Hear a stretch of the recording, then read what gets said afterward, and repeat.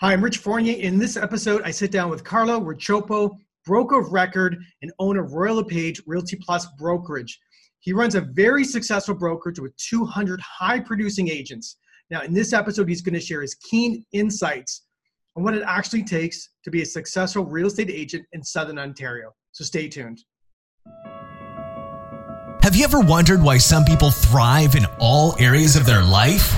Welcome to the Peak Results Academy podcast with your host, Rich Fournier. Each week, we interview industry experts who consistently dominate in the fields of health, business, and beyond. Our mission is to share their personal struggles and strategies so that you can create your own peak results. Welcome to the Academy.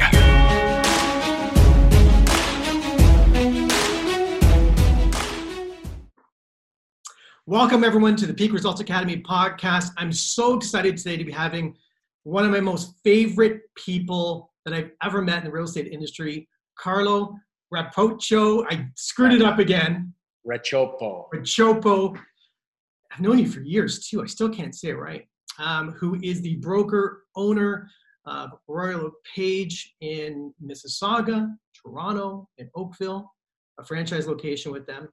And I'm really excited to have him here today with us, because as you all know, our podcast is about trying to figure out what creates a peak result in someone's life, whether it's in business, money, finance, and health. And today we're going to focus on the success that Carlo has had by giving lots of service to lots of agents and clients throughout his career. And I'm super excited to have you here with us today, Carlo. Thank you. I'm glad to be here.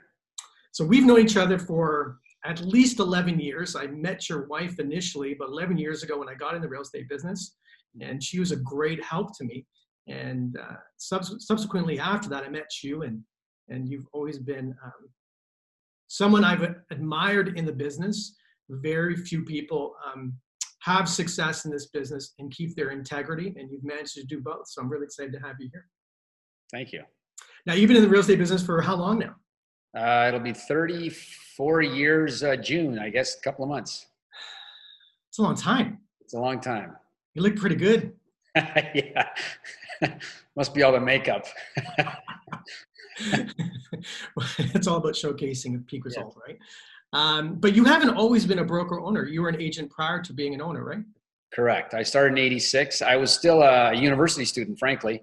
I was at U of T. I was finishing my commerce degree at U of T. I was in between second and third year, I got my license.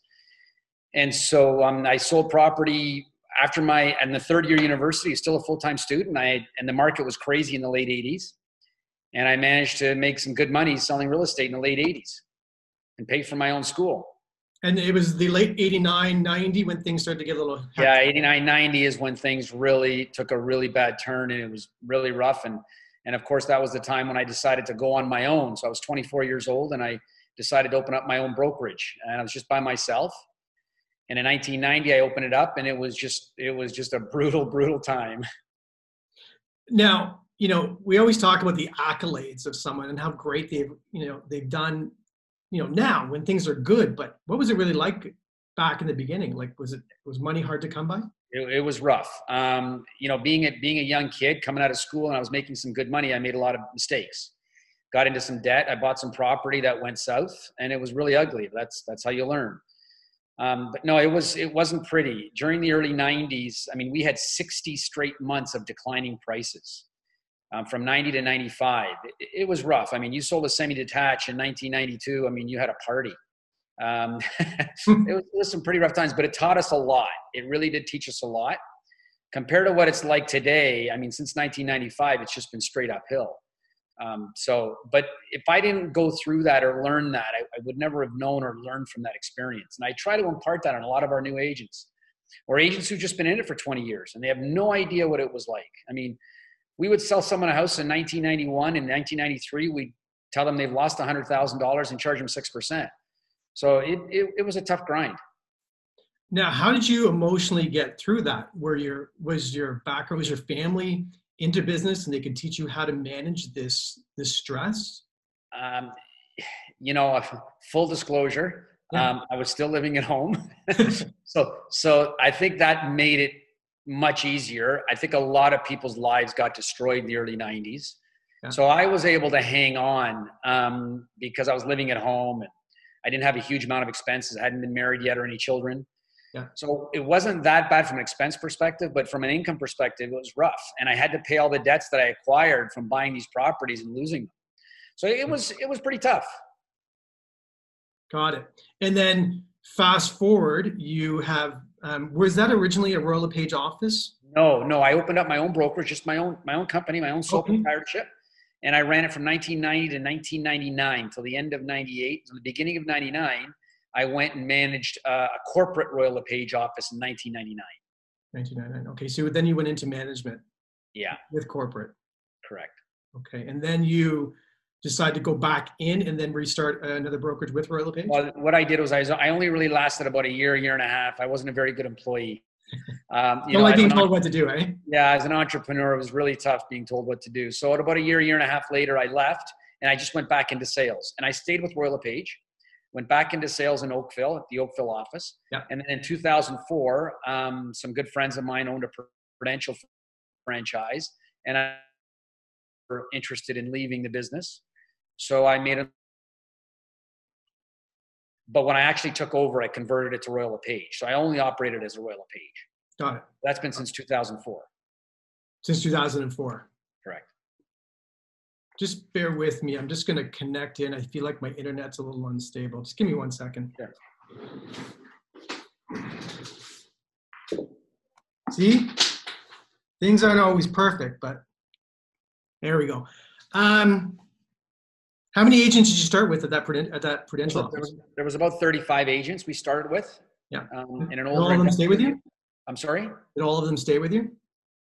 You know, funny you ask. The day we took over, because it's such a secretive process, there were 2 top agents in the office who were very upset that they weren't informed, and they actually left the day we took over. So it was a little bit of a rough transition. And how much of a percentage of revenue would they have?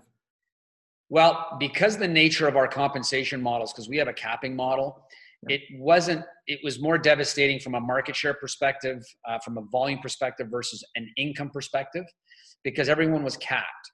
So whether they made 200 or 500, it didn't really matter from a brokerage perspective. Right. But it was optically, it wasn't nice. It wasn't good. It was a tough start. It was a tough start. And then over the years, you've continued to grow.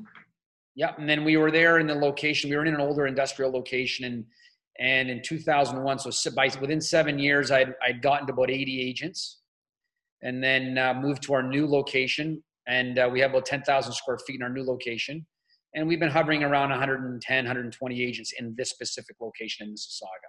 And now you're, I think, total around 200. Is that correct? Close to 200, yeah.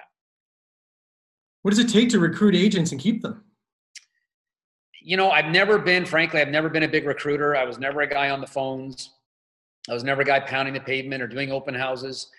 I got most of my agents through referrals from my current agents.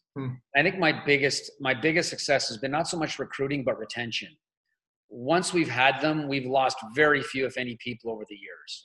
You know, the average attrition rate for most brokerages, I understand from other coaches, have always told me about 10%. But we rarely lose 1 or 2 a year. Because I've just seen the stats from the National Association of Realtors in the US, and it's something like 87% fallout rate every 3 years. Yeah, I mean, I don't understand those numbers. They don't make sense to me. I've been very fortunate that once I've gotten them, they've stayed with us. So let's get a bit more personal here. I'm really curious about that because, I mean, I'm still in the business. I'm up here in Barrie. You know, do about 30 to 50 transactions still a year, maybe working half-time. That's pretty cool. You know, I'm fortunate we've been able to access the internet, but what I don't understand is that I see so many people jumping all around every day, but they're not leaving you. Why is that? I think it's a combination of things. So first of all, we're really staff focused. So I have, between me and my general manager, you know, we have 2 people here in this branch with 85, 90 years of experience. I mean, my general manager's been in the business over 50 years. A brilliant guy. He's been around a long time, worked for corporate Royal LePage for years. And him and I run this operation. I'm as the owner, but he's my general manager, but the both of us are here. Yeah. So I don't know of too many operations that have two full-time experienced people with, 80, 90 years of experience that are here for only 100, 110 people, 120 people. In that location. In this location. So I think there's a combination of things. We have state-of-the-art office space. We have 8 full-time staff people, including the 2 managers, in an operation this size, which is probably a little top-heavy, but I want to make sure my agents are serviced. And our model, our capping model, our compensation model has been very, very competitive. And so I think there's a combination of things that have led to that reason why people just don't leave. I mean, we've been very, very fortunate, knock on wood. We just haven't had people leave. We run a very tight ship. Look, I've always tell my agents that I've always got their back, but when they do something stupid or do something wrong, I'm going to tell them. We've never been to in 14 years and thousands of transactions, I've never been to a RICO hearing. So we've had some complaints, but they've all been dealt with, and they've all been or been dismissed or dealt with. But we've never been to a RICO hearing, and I'm really proud of that because our agents know what Dan and I tolerate and what we don't tolerate.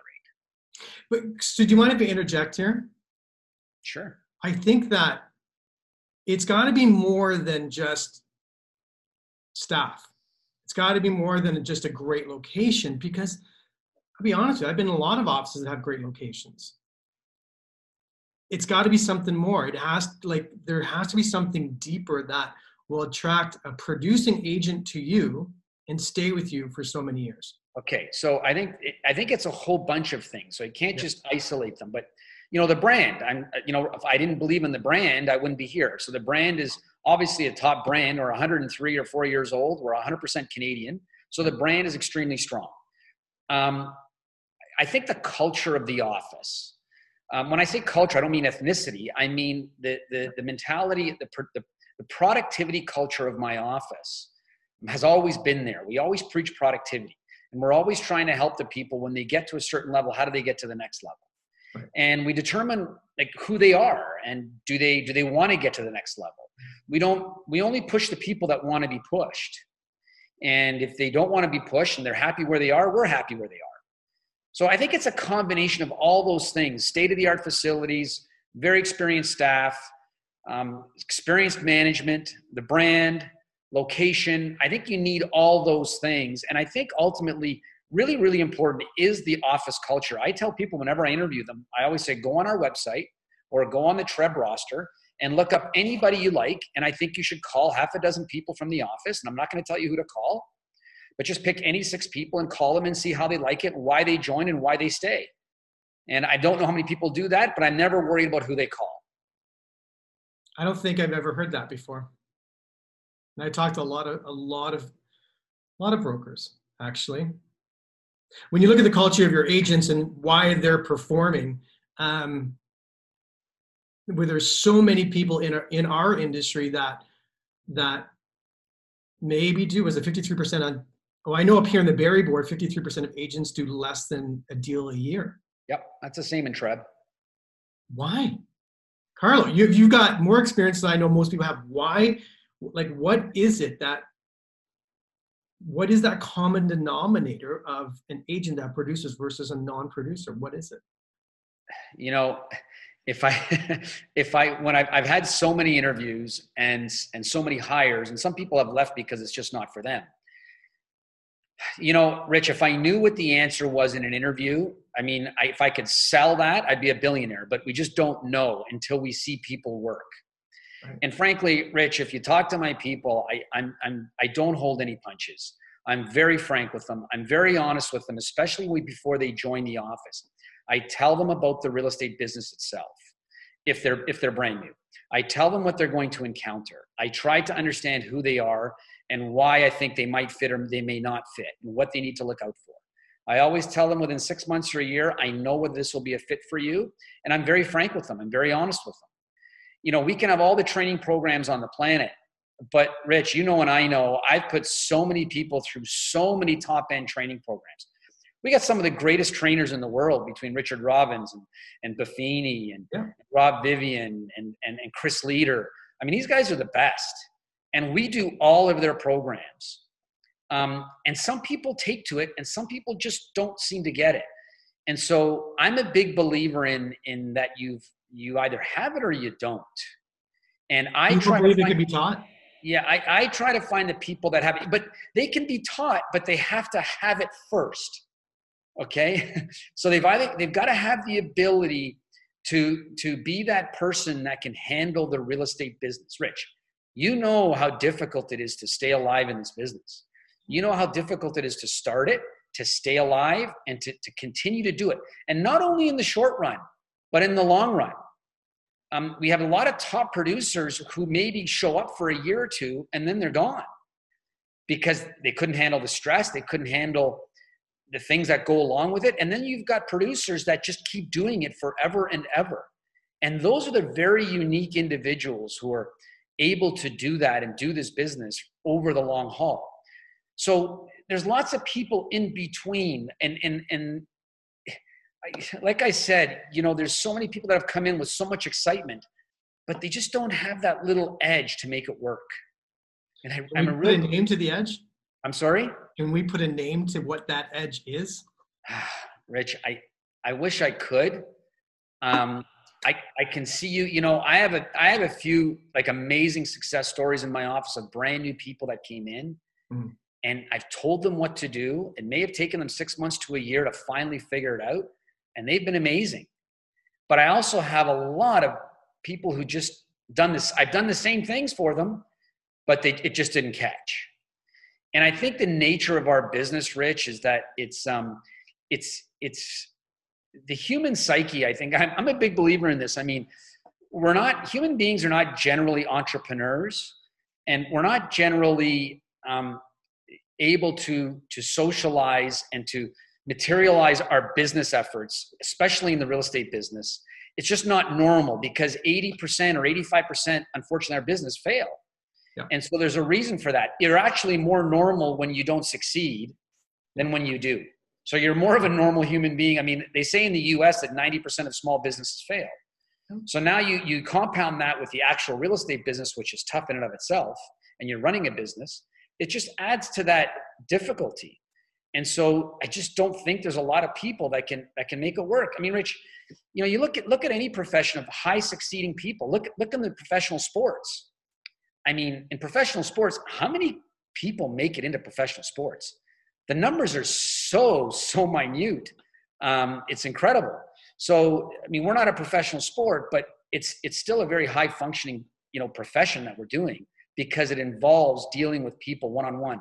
And I guess the ultimate point I want to make on that is that we're only selling ourselves. I always tell people we don't sell houses. We don't buy houses because anybody can do that. The buyers and sellers buy and sell houses. We provide a service. We take people's problems and try to solve them for them. So they're hiring us to help solve their problems. And when I call it a problem, I mean whatever they want to buy or they want to sell. And so they hire us for what we know. They hire us for how much we care, I think ultimately. And they hire us for our ability to communicate and to make them feel that we've got their back. And I'm a big believer that, unfortunately our business, it's just, I call it running amok. I think that we have 55,000 realtors running around the GTA, and it's unfortunate because, when half of them aren't even doing one deal, I don't understand. I've had discussions even with people at Ricos. I don't understand why our business allows such a high failure rate. I don't understand. There's no other profession, or sorry, if I can finish. There's no other profession that allows such a huge failure rate and still be able to hold a license that you're dealing with people's prized assets. I mean, this is their lifelong asset. I mean, can you imagine if doctors failed 85% of the time or couldn't make it? If 85% of the doctors ended up leaving the profession because they couldn't hack it? I mean, it's a scary thought. But we're the only profession that seems to continue to allow that kind of failure rate. Well, I think with 87,000 transactions at the peak, or 90,000 transactions, so two ends of that, so say 180,000 ends. Correct. Yeah, it seems like we have a bit. Do the math. That's 3 ends per person. Right. Okay. First of all, that's not even a poverty wage. Yes. By the time you pay all your expenses and pay your bills, it's not like the top agents are doing well financially. You know, whether they run their business like a business is another story, Right. but their top agents are doing well on the revenue side. I can't speak to the expense and net profit side, but you're talking 10, 15% of the agents, Rich, are doing all those deals, a vast majority of those deals. So what is the common denominator with that 1%? Sorry that I'm belaboring this, but I'm know. really trying to get this out because I think that there is a common denominator. And Okay. as I interview people and work with agents myself, there seems to be a common denominator that's... Okay, two things. I guess I can say a few things. First of all, none of those people are looking for shortcuts. I'm finding today a lot of new players and some people that are tired in this business are looking for shortcuts. Yeah. I'm telling you, there's no shortcuts. If you find one, please let me know because I haven't found one. There are no shortcuts. Secondly, it's hard work, Rich. It's hard work. You've got to be committed. You got to be committed every day. This is not a part-time business. It's a full-time business. Not only is it full-time, it's full-time and overtime. Yes. You and I are never over. It's never finished. Even me as a broker owner, I take calls at 9 o'clock, 10 o'clock, 11 o'clock at night, helping my agents. My manager takes calls all weekend, every night. It's never over for us. There aren't many professions that have that. So you've got to be prepared for that. You've got to be prepared for understanding people in terms of their individual circumstances. I mean, imagine a top-end agent having 20 listings and dealing with 20 or 40 personalities and 20 or 40 different life circumstances. Yep. That takes a lot of talent, Rich. It takes a lot of talent for people to do that, and it can be very stressful and very difficult. So it's those kinds of people. Plus dealing with the other agent. Yes, and you know, Rich, I'm going to tell you, and I always say this, I sound like a dinosaur, but in the old days, we used to know, I started in Mississauga, and it was, I was in an office of 50 people, which was huge in 1986. It was a huge office of 50 people. But we knew almost all the realtors in Mississauga. And so there was no funny business going on. You could have straight conversations. You weren't worried about someone giving you a ridiculous offer in terms of the paperwork. Now I find it really, really difficult, this business, because not only are we dealing with the buyers and sellers on a very high level, it's the agents out there that make it even more difficult. They just don't work together. And it's shameful, but it is what it is. And that's what it's come down to. And I like to think, I teach my agents this all the time. Other agents bringing you offers, they're your best friends. Treat them, respect them. You may not like them. You don't have to go out to dinner with them. You don't have to hang out with them. But you know what? They're trying to do business with you. So treat them with respect and treat them as you would want to be treated. I try to make that so clear to them. And not many agents, Rich, all those qualities I just told you, how many agents can do that? It's tough. I find there's a lot of agents who are very, very, very good with their clients because they take a beating, but then they're brutal with other agents. Yeah, sometimes I feel like ego gets in the way. Exactly. Yeah. And sometimes there's that disconnect. So you mentioned hard work. It's hard work, Rich. I'm sorry. I haven't seen anybody find an easy way out of this. Right. And it's commitment. It's unfortunate. Look, I'm not complaining about my business. I chose this business. It's a 24/7 commitment. Yeah. Hard work, commitment. And is there anything else? Well, a constant learning mentality. Yeah. I mean, if you think you know everything, that's when you know you've made a mistake. Right. We just don't know everything. I hear, I can answer, 95% of my agents' questions, but if I don't know the answer, I know where to find it. But agents need to understand that they just don't know everything and that they have to learn to know where to find the answers. And I think, Rich, I didn't say something. I think one huge quality is, tell the truth, Rich. Tell the truth. My agents, some of them get mad at me. They don't like what I have to say. Yeah. But I tell them, you want my honesty when it's in your benefit, but you don't want my honesty when it doesn't feel good. That's right. And I think we need to do the same with our buyers and sellers, and not a lot of agents can do that. They want to tell their buyers and sellers something that's not true because they're trying to be nice. But I think they're trying to get the commission and keep the client, to be honest with you. Yeah, but in the end, Rich, the truth, I know it's an old saying, but the truth will set you free. If you've got to be honest with them, you've got to be honest with them. Tell them the truth. Tell them what needs to be done to get what they need and where they need to go. And I just find a lot of agents just say and do things that the clients are just not buying, and they lose those clients over that. If you were to give some advice to a brand new agent coming into the game, what would you tell them? How to prepare mentally? So what I do, I usually have an hour meeting with a brand new agent coming in for an interview. And I'll be frank with you, some of them walk out of my meeting and go, "This guy's nuts. He's crazy." So give me an example of what you say. If you don't want me asking, I'm really curious. I'll tell you, one of the first things I say, I go, "Look," I ask them where they've been, what they've been doing. So I understand, what their mentality is, why they're getting in the real estate business. I always make this little joke and they say, "Oh, everyone's heard this. I love people and I love real estate." And I say, "Give me 6 months and you're going to hate them both." So a lot of truth to that. So I say, "Look," I've got some good news and bad news. The bad news is you have a 1 in 7, 1 in 8 chance of making it. And a matter of fact, if you don't make it, you're more normal than you think.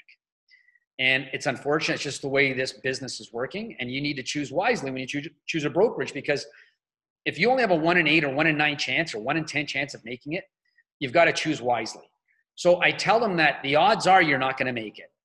And if you want to make it, this is what you need to be committed to doing. And one of the things I ask them to do is I say, first thing is that I want you to go out and meet 5 people a day. Do this for a month, if not 10 people a day.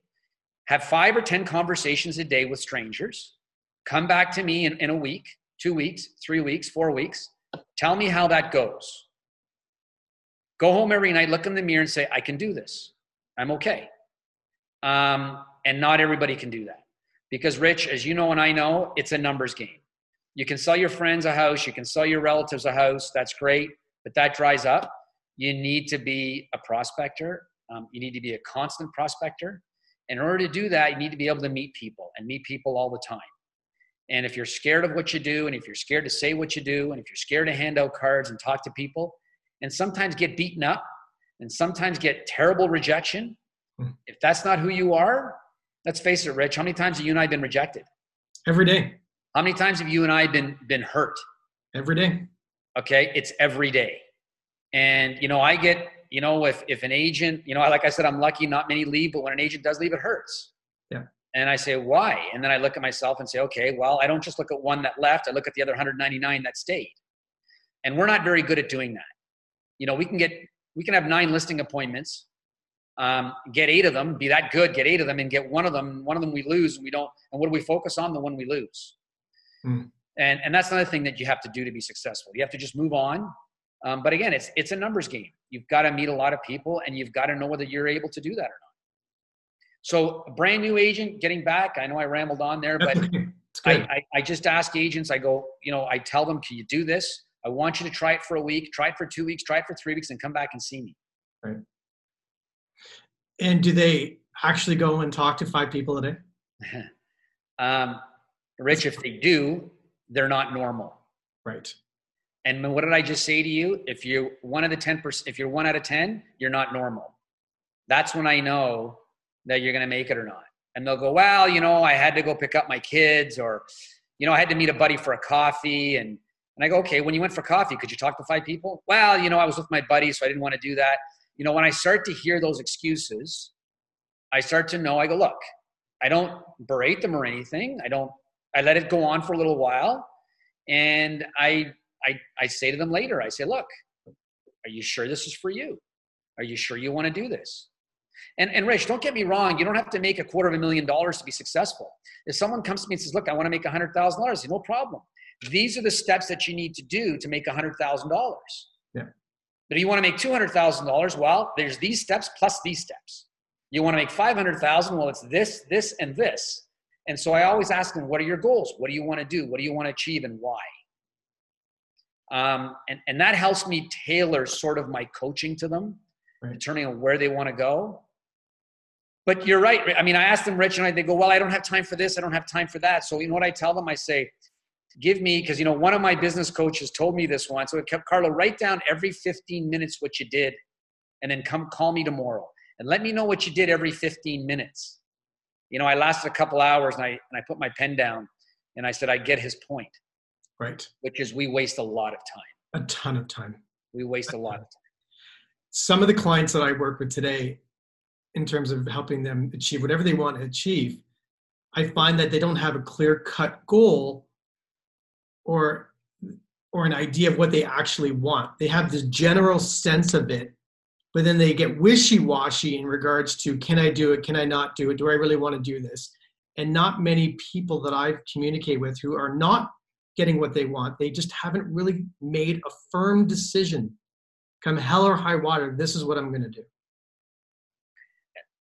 Absolutely. If you don't focus on what you want to do. So you asked me this question, Carlo, do you have a business plan? Do you plan your year? Look, I'm not professing what I do. In my head, I know what I want. I know what my goal is for the year. I know what it looks like in my head. And I focus on that.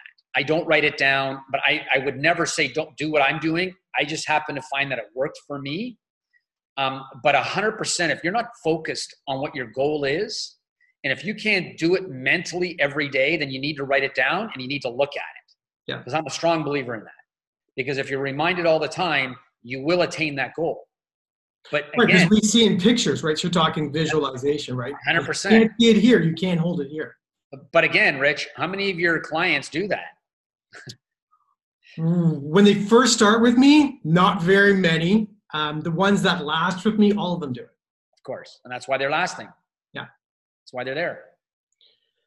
Is physical fitness a big part of your life to handle all this stress? You know what? It probably started about 4 or 5 years ago when I was pretty stressed out. Yeah. And I was gaining a little bit of weight. I'm not a big guy, but I was gaining a little bit of weight. And I was feeling stressed out and I wasn't that healthy. And it was really bothering me. And and then I realized that I was just not physically fit. And I was growing. And so about 4 or 5 years ago, I made a conscious effort to really change my fitness. And I'll tell you, Rich, it's made a huge difference. It's allowed me the strength. It's allowed me the health. I think I've had the flu 3 times in the last 5 years. I used to get 1 or 2 a year. So the stress can really knock you out. And if you're not prepared physically, it's hard to recover from. It really is, from the stress. So yes, physical fitness is definitely a huge one. I understand that. I went through some health challenges last year, and it was an eye-opening experience to realize that this vehicle that I have is a driving force with everything that I do. And it threw me off. And, as I went through this process of getting healthy again, and it is without doing what I do from a physical sense, eating right, there's no way I could do the million things I do in a given day now with 2 different businesses. Eating right is critical. Yeah. I love French fries, but if I have a poutine right now, I feel awful. I love them, but I'm just not used to them anymore. So I'll have a little bit, but eating is huge. Right. It's a huge part of our stress, mechanism, our stress coping mechanism, and the physical fitness, like you said, it's huge. We got a great interview coming from a naturopathic doctor up here who's been a big part of my life over the past year, and talking about inflammation of the body and how it actually slows down our mental process and we're not able to handle the stress that we would normally handle. Fascinating interview. I can't wait to release it. But we're going to come back to some of those things, but I want to chat with you about something that's been on my mind. And I think you and I had some dialogue about this last year, and that's technology. Oh yeah. And how technology has been the promised savior of the consumer. That it's going to absolutely change how we transact and do business in real estate. I mean, it has changed. I mean, from electronic signing to free, but it hasn't freed up my time. To be honest with you, I'm actually on demand more than I ever have been in the past because of technology. So it hasn't really made my life better. And I'm not sure it's making the consumer's life better because now they have so much information at their fingertips. I think it's actually a bit more confusing, but I'd love to get your 2 cents on how technology is going to change the business. Well, you know, I know you're opinionated on it, and I respect your opinion. So you know, and you know, I guess so many people watching this are going to think I'm absolutely nuts, especially the millennials or the Gen Zs. Look, technology has definitely. You got to remember, I started. We had books, okay, books that were this thick, and we'd look through the newsprint. Was the rotary phone still on the wall? And no, we didn't have a rotary phone. Wow, my aunt still has a rotary phone, by the way. God bless her. But we had these hot sheets, and we put them in little binders. I mean, that's how long I've been doing this. So technology has changed, no question about it. I mean, I had a pager on my belt. I did not have a cell phone until 3 years into the business. So people, if they paged me, I'd get back to them when I stopped, at a payphone. Or I stopped when I, got to another office. Yeah. I would pop into people's offices and make an hour worth of phone calls. Technology has changed. There's no question about it. I'm not a huge believer, and please, Rich, people are going to kill me. I'm not a huge believer in the social media part, only because I have not been convinced. I have some agents that have some success with social media in terms of growing their business. But to me, I keep asking them for stories and why, and it hasn't really sold me on the actual social media part. Yeah. It's the relationships with those people that have gotten that business. Now, yes, I'm still a believer. Yes, technology has changed, but in the end, Rich, nothing has changed in terms of our prospecting. Nothing has changed in terms of needing to meet and getting to meet people every day and getting to know, like you, and trust you. That hasn't changed. How we deliver the information has changed. And yes, you're right. Sellers and buyers have so much information. But here's the opportunity in that. The opportunity is that they are so confused that they need people like you and me to decipher that information. And so more than ever, they need people like you and me, and we need to explain to them why they need someone like you or me to help them decipher that information, what that information means. Because there's just so much of it that it must be over. I mean, I can't imagine being a buyer or seller today with multiple offers and the prices going through the roof and the financing complications today and knowing neighborhoods and knowing how to decipher pricing. I mean, there's just so much information out there. And that's why I believe that all these technology disruptors haven't been able to completely disrupt us yet or even disrupt us yet. I'm not oblivious to technology and saying it's never going to happen. I just don't see any evidence of real change in terms of these disruptors, so to speak, because no one's showing me. They have pumped hundreds and hundreds of millions of dollars, especially in the US, to disrupt the real estate industry and try to give buyers and sellers that information so they can make the decisions on their own.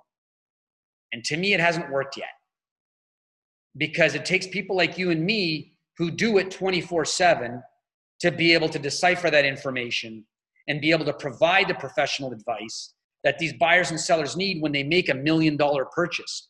Rich, in the GTA, $1 million is a townhouse. Like, it's crazy the amount of money we're talking about here. I got some investments for you up here in Barrie. Yeah. I agree with you. We look at it, and one of my clients said, what keeps us in business? I said, fear, ego, greed, and ignorance. And those 4 things to me are key points. Fear of missing out on something, right? Making a bad decision.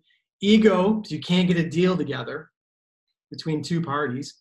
Ego, again, you can't get a deal together. And ignorance about what's really happening in terms of neighborhoods, different areas, and price points on properties. So those things are interesting. What's really interesting though about technology?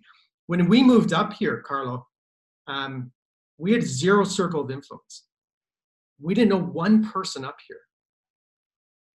Well, that's not true.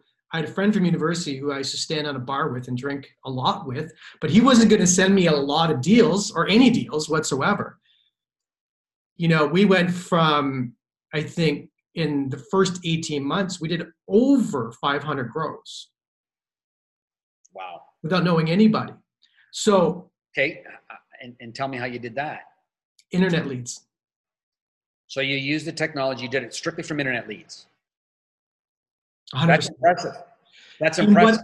But all it was a way to, was a way to communicate with somebody who was looking for something, inserting yourself in the middle of that, and then creating a digital experience in the back end through video. Okay. But Rich, ultimately, it was still you. A relationship. You weren't communicating with them strictly digitally. You still had contact with them. 100%. So yes, I was a phone machine. When we first started here, text wasn't there yet. Like we hadn't figured out the technology and how we wanted to do it best. But video communication was so important because as they were reading my material or watching my video, they were creating a vision of who I am. 100%. And it was a way to endear them to me. So I completely agree with you on technology has not changed the business, how we communicate to a 100%. I'm total agreement. Okay. But when they looked at you, Rich, on the video conference, you were speaking professionally, you were speaking knowledgeably. There was something about your technique that made them believe in you. Because if you weren't convincing, after that video call, they would have gone to plan B.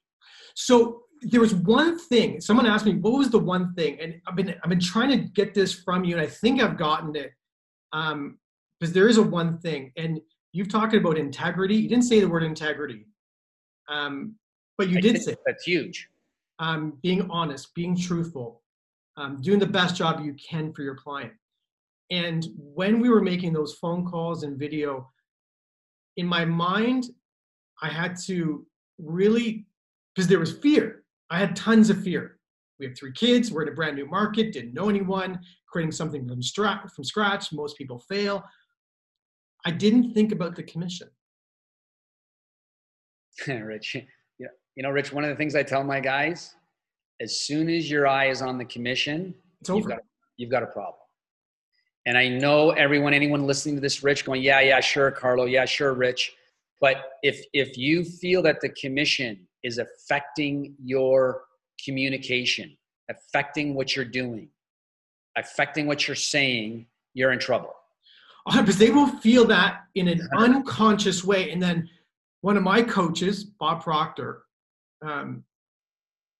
taught me that people don't even hear you. They feel you, and they don't understand what they're feeling, but they will make a decision on a feeling. And that is the magic. And so from there, I said to my wife, I'm not going to worry about anything. We're just going to go do the best job we can and be a servant. I know it sounds corny, and people are going to listen to this and say, yeah, sure. But be a servant to this person who doesn't know me. And my literal intention was, that was my intention, to serve them to the best of my ability. But I also had to have faith that it was going to work out. Because if I didn't have faith that it wasn't going to work out, I wouldn't think that way. But Rich, think about how many people you serve that way, but you got no commissions from. Oh, can I tell you? Right now, our database, 4.5 years in. Okay, here. It's a 4, yeah. I'm at about 10,000 people in our database. So 10,000 leads that I've generated. Okay. Right? That's crazy. I think 2 years ago, I think we did about 800 gross. I'm just saying that just because I'm looking at the number of leads versus what we did. Like thousands of people we've talked to and tried to help and tried to communicate with and send listings and send communication about what's happening in the market and don't go to this neighborhood or do this. Thousands in a short period of time. But the number of deals has been relatively small relative to the amount of leads we generated. So think about how many people you helped, but think about that, Rich. Think about how many people you helped honorably and ethically who you didn't make a dime from. Nope. How do you think they feel about that? They'd say, you know what? Rich is an honorable guy. You know you what? Hope so, right? And I think, you know what? It's not going to happen every time, 100%. But majority of people will see that, and if you're genuine, and you're providing service and you got nothing out of it, they go, you know what? And he's still a good guy. Like, he's still trying to help us. Yeah. So that is huge. And that's one thing Richie said, well, some of my success in growing the business. I think one of the things my agents always felt for me, look, I've had battles with some of my agents, but one thing, and some of them may not like me, but I think they respect me and they know I've got their back. Yeah. And they know that they come before my business, because without them, I don't have a business. Fair enough. 100%. I agree with They you. don't believe that, it's a problem. Because even for the brokerage model, the pressures that are there are intense because there is so much competition for you. But there really isn't any competition because people are staying. It's really interesting what's happening for you. Well, it's competitive in that, yeah. I mean, I tell people all the time, I mean, we have 8 Royal LePage franchises where I am. I have the biggest Remax. I mean, Remax, Mississauga is the Remax flagship. We've got large Sutton Group offices. We've got, huge, we've got Right at Home. We've got, massive players in the marketplace. So there's lots of huge competition. But again, it's good, it's fine. And not everyone's gonna gravitate to you, Rich, and definitely not everyone's gravitating to me. Right.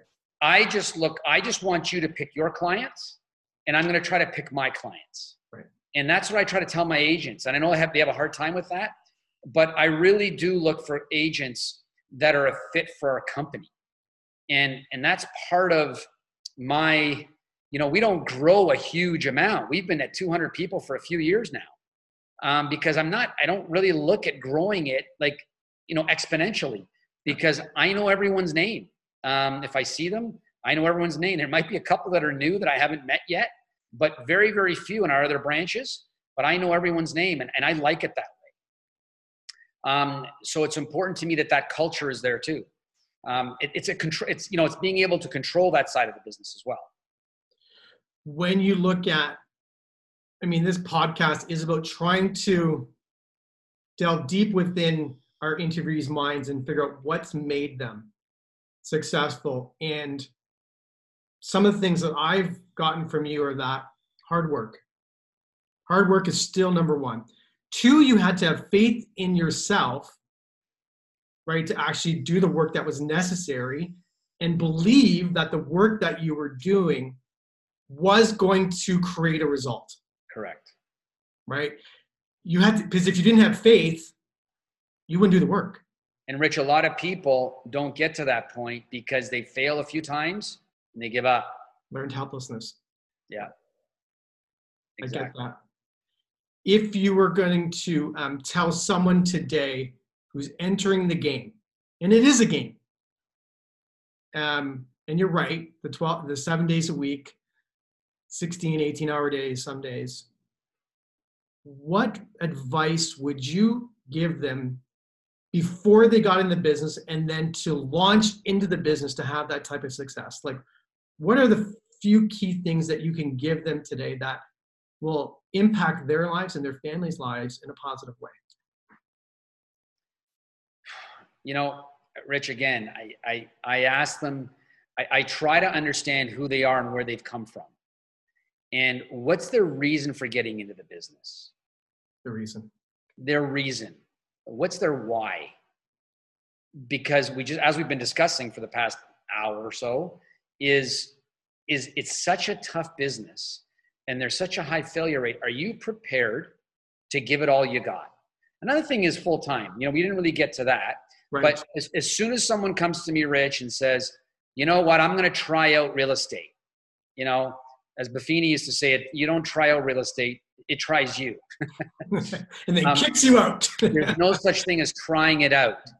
You have to be full-time committed. And you have to be the person that's not afraid to go out and meet people and learn who you are. So, Rich, if I could say one thing, I say, do you know who you are? Do you know what you're made of? What experiences have you had in your life that's thickened your skin, that's prepared for rejection? One thing I didn't touch on is that when we get rejected, the worst thing about our business, unlike anything that you sell or buy or sell, we're not salespeople. We're service providers. And the problem is with our business that when someone rejects us, there's no one to blame but ourselves. Right. And it's a shot in the heart, because if someone's rejected you, Rich, if someone's not listing with you, it's they're rejecting you. They're not rejecting Royal LePage.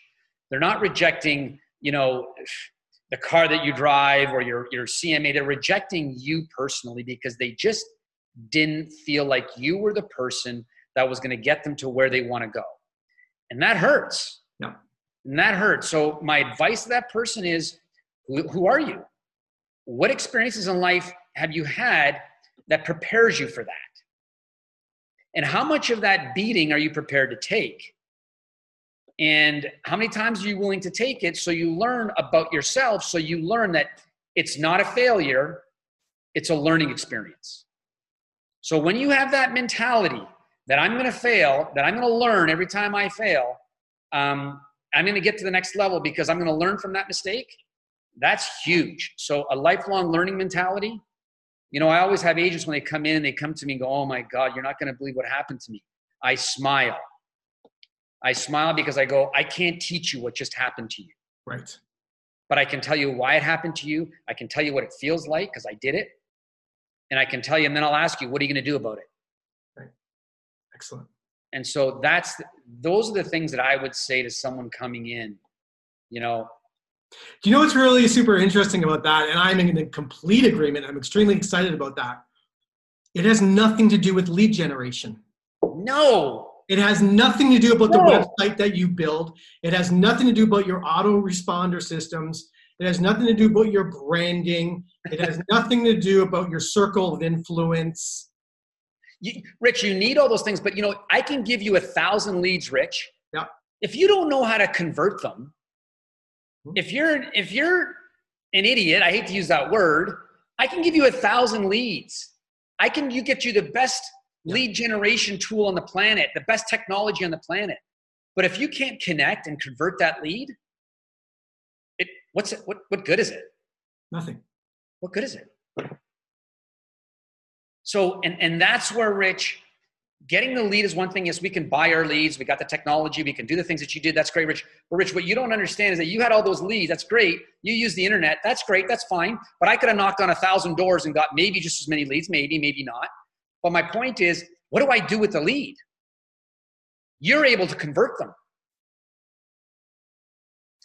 Can I tell you a quick story? I had a top agent in my office when I was at corporate in 1999. I had a high producing agent, 120 deals a year. This woman had 3 licensed assistants. I don't want to use names, but she had 3 licensed assistants. And she came to me one day so frustrated that her licensed assistants weren't converting leads. And she was so upset and she was getting so frustrated. And she goes, and I go, what did you do about it? She goes, well, on Friday, we had a meeting on a Thursday. And I said to my agents, I said, give me your 10 worst leads. The lousy leads you guys tell me that are no good. Give them to me. So this team leader took the 10 leads over the weekend, came back with 4 deals on Monday morning. 4 deals on Monday morning. And said, I guess these leads were garbage. Right? So there's a mindset. So it has nothing, and I agree, it has nothing to do with the leads we generated. It has everything to do with a certain way we think, and there's a belief system inside our mind that has been reprogrammed to make that thing occur. Remember I said about shortcuts? If you're looking for a shortcut, yeah. I don't know if you want to get into teams, but if you're looking for a shortcut, you're done. Because a shortcut is getting a lead. That's great. I got someone who wants to sell a house. That's great. Did they, I don't think that lead walked into your office, signed a listing agreement at the price you wanted, and walked out. I've never heard of that story. It just doesn't happen. So there's so many other steps outside of generating the lead. However you generate the leads, that's great. But there's just so many stars have to line up for you to make an actual paycheck. 100%, I agree with you. And there's the way you communicate, who you're being through the process. You're coming out with a servant's attitude. I mean, I could tell you stories where things did pop out of the blue, but the truth was they were 2 years in the making to create that pop, right? And I think patience. So patience. You know what? We don't have a ton of time, but I do talk about teams. Oh, Everyone boy. wants to be on a team or start a team. Oh, boy. My opinion is very few people could ever start a team and make it work. But so teams are all the rage. And I have a little bit of a reputation of not being, for the record, whoever's listening to this, I'm not a non-supporter of teams. I am a supporter of teams as long as they're built for the right reasons. And there's so many people that it's just that the problem is what I ask potential team leaders, I just sit with them and I ask them why they're doing what they're doing. Why do you want to be a team leader? What is the reason? What do you bring to the table? Why would someone want to work for you? All those things, we talk about it in depth. And then I'll tell them, all the things that can go wrong and things that can go right. I want to make sure they're fully informed. And then I'll have a discussion with someone who wants to join a team. And I'll say, what are your reasons for wanting to join the team? What are you expecting? What do you think the life is like of joining a team? What do you want from your team leader? And I go through all those, and what do you hope the end result will be? And so I go through all those scenarios, and all I ask the people to do is listen to what I have to say and think about it. And if they still want to join a team or start a team, I'm good with that. But the problem that I find, Rich, honestly, people create teams for the wrong reasons, or they join teams for the wrong reasons, most times than not. Team leaders hire an admin assistant first. I remember one of our old trainers used to say, I won't use names, but say, there's only one reason why you hire an agent. It's because you have so many leads you can't deal with them. And you need someone to help you with your leads, not someone to help you line your pockets. Because that's the shortcut I'm talking about. Because eventually, I always say, if someone wants to join your team and they're not that good at what they do, you're going to get frustrated and it's not going to work for you. And it's going to take time out of your being a team leader and time of what you do best. And if they're really, really good, they're probably going to leave. And I see that so often. And I see so much turnover in these teams. And I tell people, I'm not a team leader. I'm a team leader of my brokerage, but I'm not a team leader in sales. And so, but that's all I do. I just lead my team. I have one job. I don't have a team. I don't sell real estate and try to lead my team. I just lead my team. That's it. Whereas team leaders have so many things they got to deal with. They got to deal with their administrative assistants. They got to be employers. Then they got to be leaders, and they got to be salespeople. And we spent the first hour talking about how hard it is to be a salesperson. Now you compile all those other issues, and those team leaders, what they're trying to do is stop being a salesperson, stop being good at what they do, and want to be a leader and a broker and try to have a little bit of a shortcut and have other people do their business for them. Yeah. I wish it was that simple. I have somebody who I can count as a friend. She runs a very large team, and what I know of her, it is complete servant's attitude towards her team. And it works. She doesn't sell anymore. She runs the team. But they understand that relationship. And she's an anomaly, to be honest with you. Thank you. But it is working. The reason why it's working, Rich, is because there's some sort of symbiotic relationship between what she does and what she offers and what her salespeople are doing. I don't know this for sure, but my belief is she put all of her profits always back into the company. Always taking care of her people. However she does it, it's working. Yeah. And it's working for her. Working really good. But the team members understand her role. Right. And she understands her role with the team members. And that's working. That's a really rare circumstance. So don't start a team unless you have an admin. And 2, you have a plethora of leads that you just cannot work with. Why else would you do it? Right. And I ask an agent, and you know what too many agents have told me? I'm tired, Carlo. I want someone else to do my work for me. Yeah. And I want to make money off them. Yeah. And I want to do what you do. Well, the splits that brokers get today, the team leaders aren't charging those splits. They're charging much, much higher splits. You're right. And I tell team members, I go, I charge you a fraction of that amount and you still have me as your mentor and coach. Great. Now, I also say though, if that team leader is providing you with leads and helping you run your business, which is something I can't do, is provide you with leads. If that team leader is doing that and that relationship is working because it's working for you and for that team leader, then by all means, that's where you need to be. So that's why I say there's a place for teams. I just haven't found a lot of long-term successful teams. And just people start them for the wrong reasons. So would you tell your children to get in the real estate business today? I'm sorry? Would you tell your children to get into the real estate business today?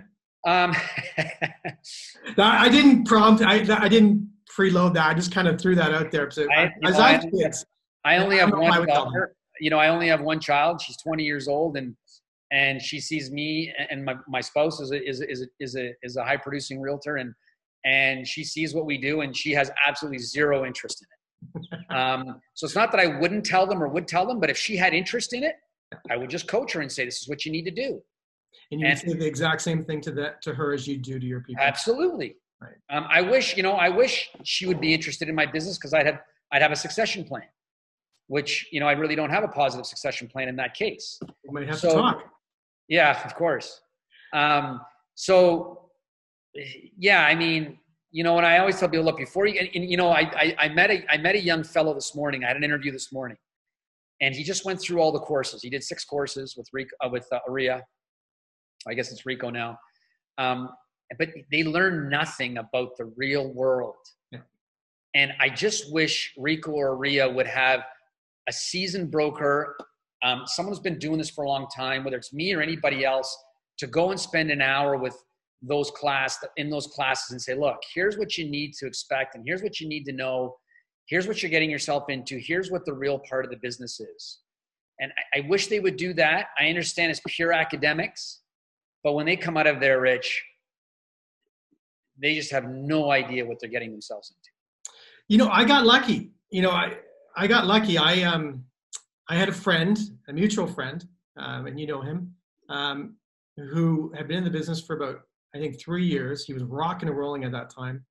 And he took me under his wing and taught me how to structure a deal, how to put a deal together, what to say, during a meeting, what not to say. And I had my own skill set, but in terms of real estate, I didn't have any. If it wasn't for that good friend, I don't know if I would have made it. Okay, Rich, but you had some of the stuff.